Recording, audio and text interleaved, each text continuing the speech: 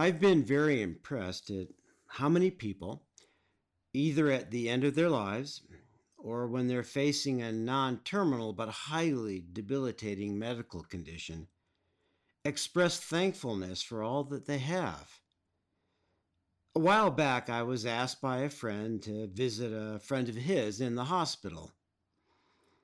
The man didn't belong to a church, but he was a believer and he wanted a member of the clergy to talk to.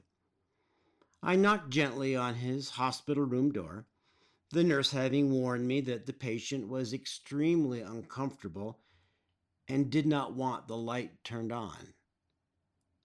I walked up to the bed, my eyes slowly adjusting to the darkness. I could see the 50-year-old man there, looking thin, his hair pure white, and his eyes closed. Then I realized that there was a young woman asleep on the sofa in the room. She was covered in blankets, her arms tucked around a pillow. I decided not to bother anyone. I was just beginning to back out when the man's eyes opened. "Hi," I said softly. He smiled. I explained who I was and apologized for waking him up. He replied softly that it was okay, that he hadn't been asleep. We began to talk. He said that the girl was his 19-year-old daughter, that she was his only child. His ex-wife lived on the East Coast. His daughter was a college student. When he was diagnosed with cancer 5 weeks before, his daughter had come out to be with him. We'll call him Carl and her Ellen. He said some amazing things to me. I'd like to look at a quote from a letter that we're certain Paul did personally write. It's 1 Thessalonians. Interestingly, it's not believed that he is the true author of 2 Thessalonians. This letter might have been written by a follower of his and attributed to him. 1 Thessalonians is almost certainly the oldest of the surviving letters written by Paul. Paul, as we often see in his letters, is offering advice to this church, which, like so many other churches, Paul founded. The Christians there were facing persecution. There were problems with their theology and their moral practices. Thessalonica is now the city called Thessaloniki, the second largest city in Greece after Athens, the capital. Thessaloniki is in northern Greece, in what in ancient times was called Macedonia. It was founded in 316 BC by General Cassander of Alexander the Great's army.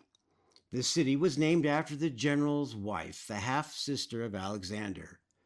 In 146 BC, Macedonia, with Thessalonica, became part of the Roman Empire.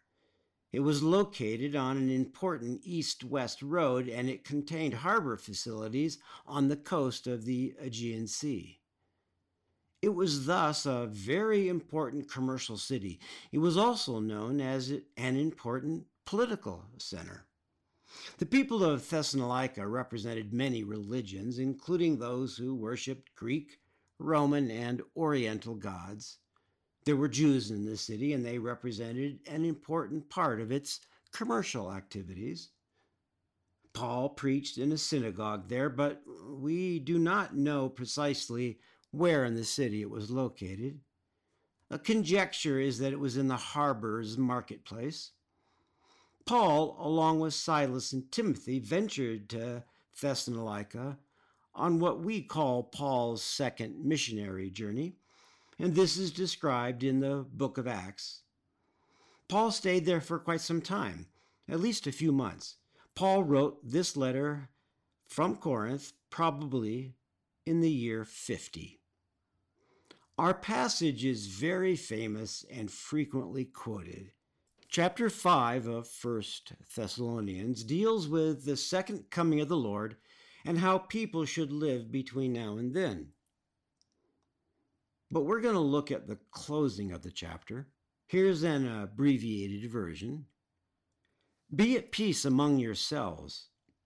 We urge you, brothers and sisters, to admonish the idlers, encourage the faint-hearted, help the weak, be patient with all of them. See that none of you repays evil for evil, but always seek to do good to one another and to all. Rejoice always, pray without ceasing, give thanks in all circumstances, for this is the will of God in Christ Jesus for you. Do not quench the Spirit, hold fast to what is good, do not despise prophecies, but test everything. Hold fast to what is good, abstain from every form of evil. May the God of peace himself sanctify you entirely, and may your spirit and soul and body be kept sound and blameless at the coming of our Lord Jesus Christ. Brothers and sisters, pray for us. Greet all the brothers and sisters with a holy kiss. I solemnly command you by the Lord that this letter be read to all the brothers and sisters. The grace of our Lord Jesus Christ be with you. Paul is summarizing his most important advice to the new believers in Corinth. Live in peace among yourselves and don't have discord within the church. Watch over each other and don't put up with sin. Encourage those who are struggling with their faith and be patient with everyone. Never respond to evil with evil. No matter what's happening in your lives, always be thankful. Keep the Holy Spirit strong within you and hold fast to whatever is good. Paul then offers his blessing to the church, asks everyone to pray for each other and for him, and instructs them to have his letter read to every member of the church. He says to not quench the Spirit. We see here the common visualization of the Holy Spirit as a flame. Notice how much he focuses on our ability to reason, to use our minds to serve God. He wants us to think about what we do, whether our behavior is good or evil. He wants us to talk to God, to encourage and support each other. He's not laying out a bunch of religious rules that we're supposed to blindly obey. Rather, he knows that God gave us the ability to reason, to figure out on our own exactly how to serve God and each other. He also knows his own vulnerability by including himself among those who need prayer. Finally, he wants us to remember the most important gift any of us have been given, the grace of God. I said that Carl said some amazing things to me. His cancer had metastasized. He was dying. He said that he had worked since the age of 18 at a variety of tough manual jobs that he did not enjoy. He did cleanup work on construction sites, eventually getting to the point where he built scaffolding. The people he worked with always asked for him to be sent to new job sites. They wanted him in charge of their scaffolding because they knew that he would be relentless, even in the blazing sun of the summer, making sure that anyone who worked on that scaffolding was completely safe. He worked on road crews, filling potholes and laying down pavement, breathing in the sickening smell of petroleum. He worked in the pit of an oil and grease business, changing the oil on dozens of cars a day. He drove a garbage truck, washed windows, and cleaned rain gutters. Carl said, with absolutely no resentment in his voice, that he hated all these jobs. They were tough physically, and he ended up with joint and back problems. The reason he hated doing these things, though, he said, was that they just weren't satisfying. He didn't find any meaning in them. Then Carl said that just a few months before he had been diagnosed with cancer, he had found what he decided was his true calling. He got a job as a care provider for the elderly. It didn't pay well, but his only child, Ellen, who was asleep on the sofa in his hospital room, was mostly grown, and his wife was gone. He didn't need to be earning much anymore. Carl talked about one older man who had Parkinson's and needed help with taking his medications, showering, cooking, eating, dressing, almost everything. Carl said he just felt good doing things for other people, bringing a little comfort to them. He loved to listen to people who had no one else to talk to during the day. He said that one thing he did with all the people whom he cared for was affirm whatever was important to them. They were people who lived alone, and he was assigned mostly to men.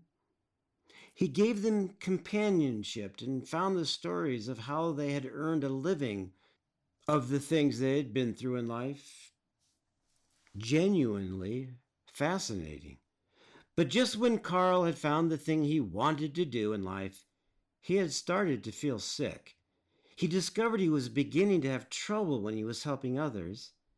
He got tired extremely easily. He couldn't lift much. He lost weight.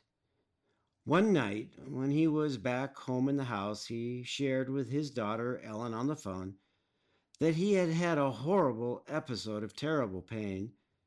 He wanted to tough it out, but Ellen insisted that he go to the emergency room. He was diagnosed with metastasized cancer the next morning after being admitted to the hospital. Carl told me all of this with no bitterness. He was sad, yes, that he was dying, that he was going to leave his daughter, that he had had to leave his new-found vocation. He was in pain, too. In his hospital room, via his IV, the nurses had installed a pain pump that allowed him to periodically inject himself with some sort of opiate. As I talked to him, he would periodically push the button. One long beep, he explained, meant that the pump was giving him a hit of painkiller. 3 short beeps meant that it wasn't time yet for another hit, and he had to wait a little. But Carl pointed over at Ellen and said that God had blessed him incredibly. "Look at that," he said. "See her sleeping there? When I called her up and told her that I was extremely sick," he said, "she got in the very used car that I had bought her and left the apartment she had been living in while in college, and she drove straight through. She got to the hospital in the middle of the night, and instead of waiting until morning, she entered through the emergency room and talked her way into being taken to his room." At that moment, Carl and I both realized that Ellen was waking up. She had heard the last part of what her father had said. She sat up and asked me if I was a nurse. I told her I was just a visiting pastor. "He's a fantastic dad," she said.